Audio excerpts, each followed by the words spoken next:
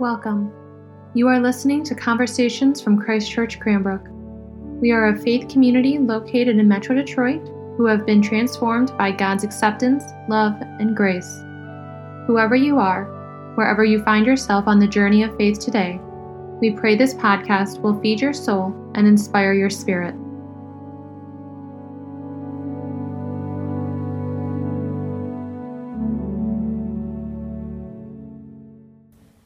Grace, mercy, and peace to you from God, our beautiful Father, and the Lord, our Savior, Jesus Christ. Amen. Advent is a season that has been imbued with multiple meanings. Most often, it's seen as a time to count down to Christmas Day. Now, technically, Advent begins 4 Sundays before Christmas Day, so it can begin as early as November 27th, or like this year, as late as today, December 3rd. So in the church, we mark Advent by marking each of the 4 Sundays, by lighting a candle on the Advent wreath until Christmas Day, where we light all 5 candles, the 4 candles, and the middle one, the white one, called the Christ candle. Now, outside these church walls, Advent begins December 1st, and it's considered the 24 days leading up to Christmas. And keeping track of Advent is really helpful in the world because it helps you figure out how many days you have left to buy gifts for everybody who's on your list, to write and mail all of those Christmas cards, or upload all those addresses to Shutterfly, as the case may be, or bake all those Christmas cookies to give away, or if you're lucky like me, give cranberry bread to your favorite priest, which I really enjoy quite a bit, and I actually have a source in this congregation. So really, the world best knows the Advent season for Advent calendars, in which you open up a door each day of December and find a goodie. Now, after service, when you have a moment, Google weird Advent calendars, and you'll see these options that you can have to mark this time of waiting, like an Advent cheese calendar with 24 different kinds of cheese, or a beer calendar, or my personal favorite, an Advent STEM calendar with 24 different shocking science tricks available at Target for $34.99. In the church, the Advent season has been marked since at least the 5th century as a time of penitence and fasting, believe it or not, since it is supposed to be a time of preparation, not just for the birth of Jesus, but first and foremost and primarily for the second coming, or the final coming of the adult Jesus Christ, as is promised in our gospel text. And of course, this theme of Advent is less well known and surprisingly less popular. So every year, your average priest like me has to figure out how much time am I going to spend trying to convince you all that preparing for the final coming of Jesus Christ, the Son of Man with all his glory, is something that you need to do, even as you go to your endless Christmas parties during Advent and decorate your house for the big day of Jesus' birth during Advent, and not decorating your house for his final arrival, where there's promised some sort of cataclysmic end to the world that is preceded by great suffering. I mean, how do you decorate a fireplace mantle with that? Now, in all fairness, I think our little congregation does a beautiful job of balancing both arrivals of Jesus Christ. Yes, we have Christmas trees, lots of them. And yes, we have Christmas parties and celebrations throughout the month of Advent. And yes, we will have next week the Festival of Gifts, which is a living nativity scene that will happen right here with a manger and hay and everything inside of it that our wonderful acolytes put on with their animal companions during the season of Advent. But it allows you to become the wise men, and you come bearing gifts that will go to our community partners so people can have a wonderful Christmas, and you come and adore the Christ child during Advent. And yes, we have carols and chocolate, which is new this year. We're going to have it during Advent. And we've invited the Prism Choir, which is the community gays men's choir, to sing festive songs to us. And we're going to have a dramatic reading of A Christmas Story by O. Henry. And we're going to have a full hot chocolate bar afterwards that you can make a beautiful concoction during Advent. But we also have Advent lessons and carols, which will happen tonight at 5 p.m. And this is my shameless plug for it. You need to come and experience this beautiful service tonight with gorgeous music that will have enormous power on you to center you and claim your imagination on the world that God has planned for us that is not here yet.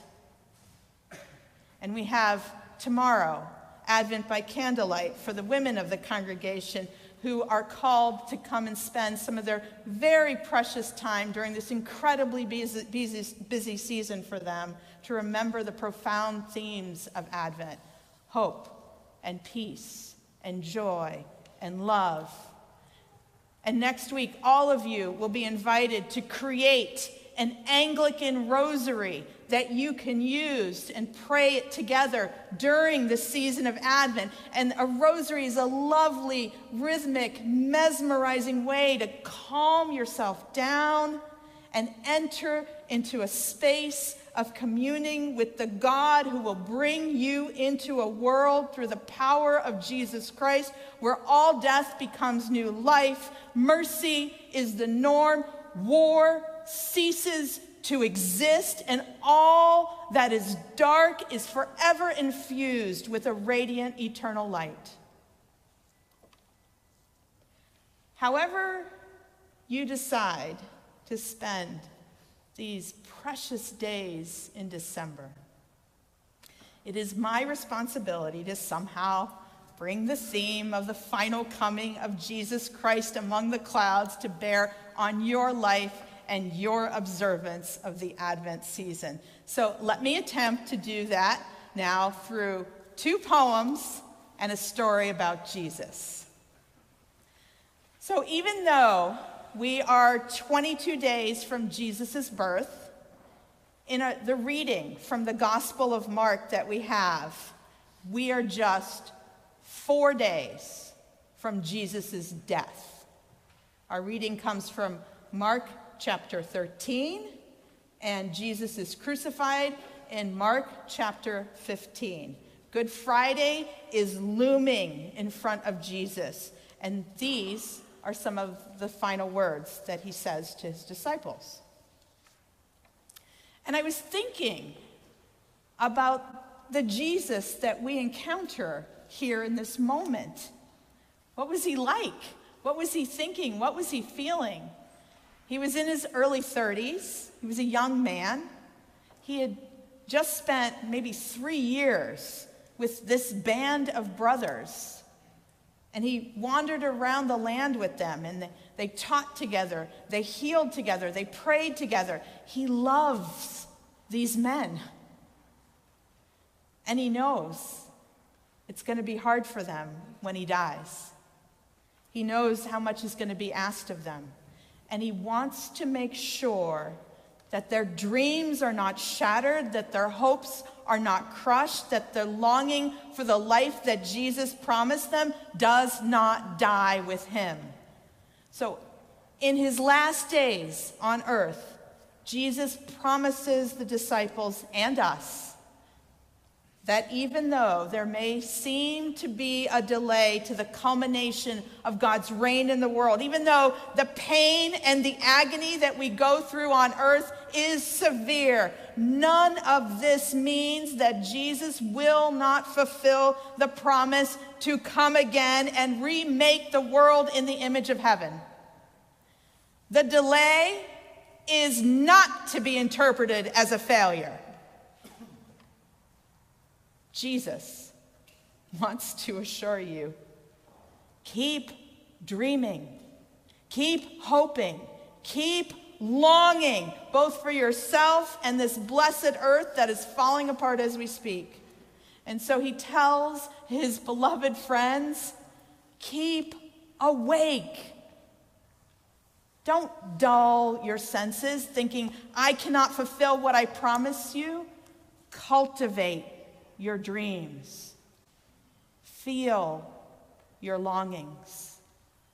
I will bring a new heaven and a new earth where love will reign supreme among you and all beings. I will institute a new order where grace and mercy abound. Until then, stay with me and keep awake to those hopes that I have placed deep inside of you.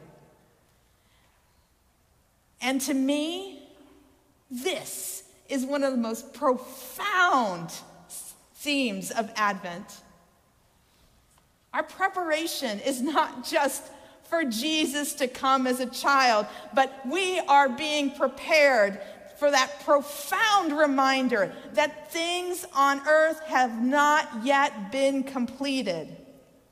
So in December, can you spend some time dreaming those dreams a little bit more clearly in your darkness? When Jesus comes, even on December 25th, will he find you dreamless and asleep in your life, or will he find you fully alive to your hopes and desires for a better life for you and for others? I love that we have a God who wants us not to be afraid of wanting more than we already have, because it is those desires that actually makes room for the intervention of a waiting God.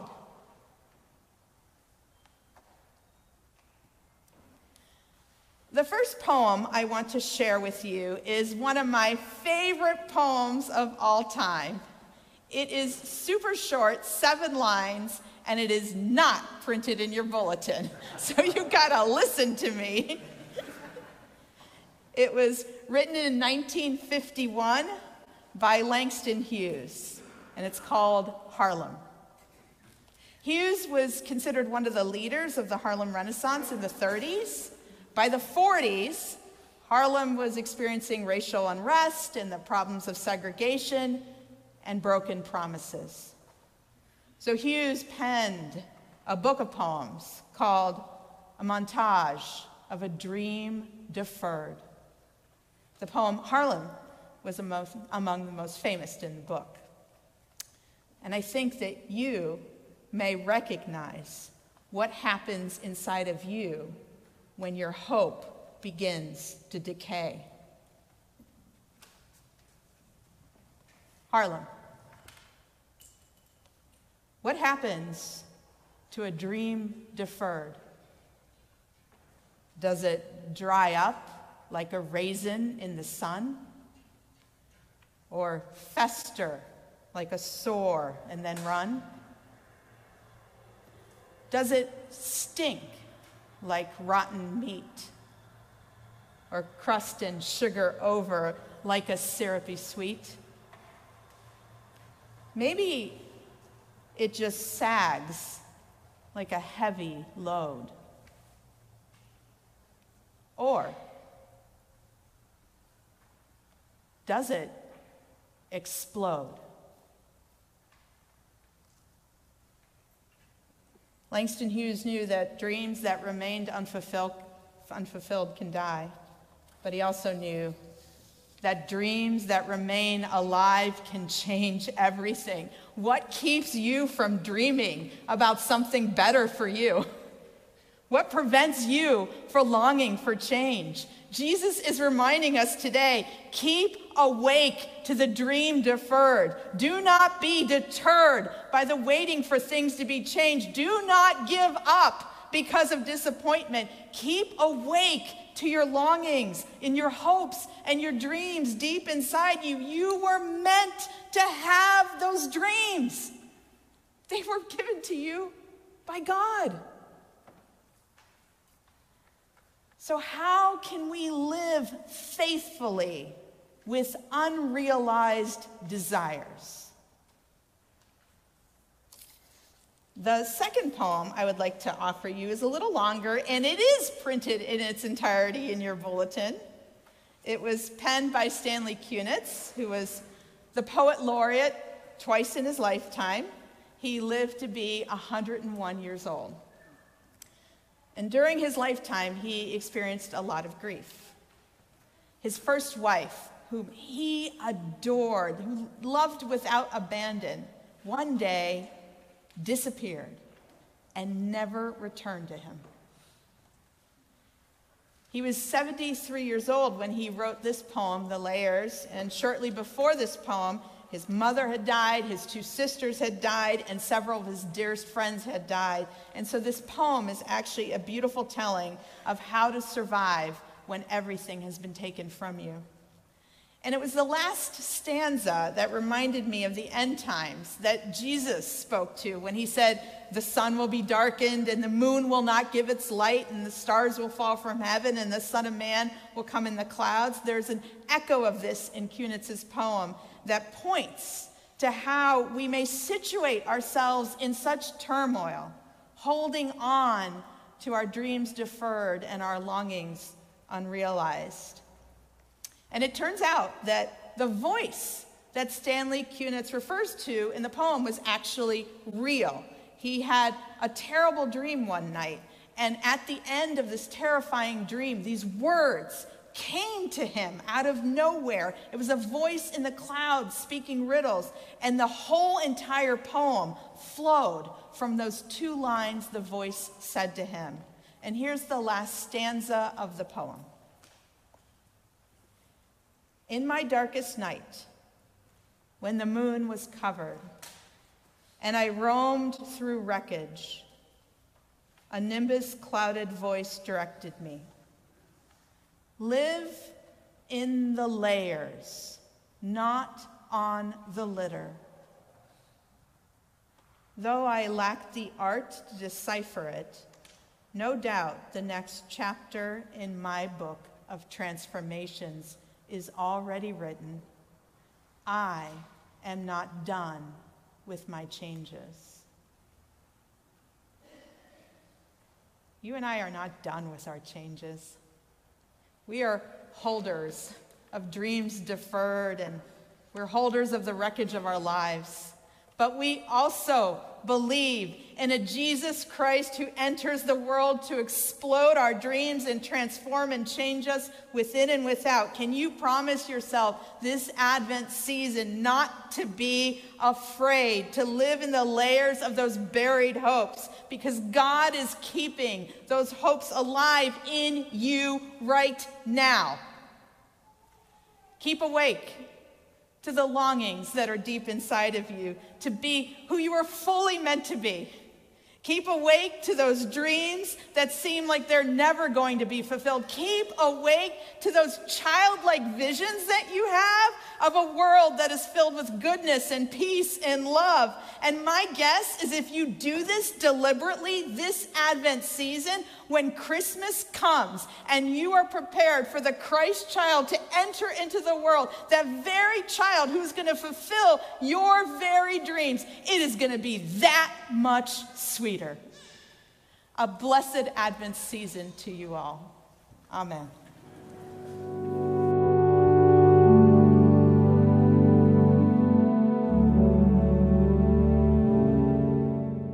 Thank you so much for listening to Conversations at Christ Church Cranbrook. To learn more about our mission, worship services, and learning opportunities, please visit us at christchurchcranbrook.org. You can find us on Facebook and Instagram at Christ Church Cranbrook. We look forward to you joining us again, and may God bless you now and always.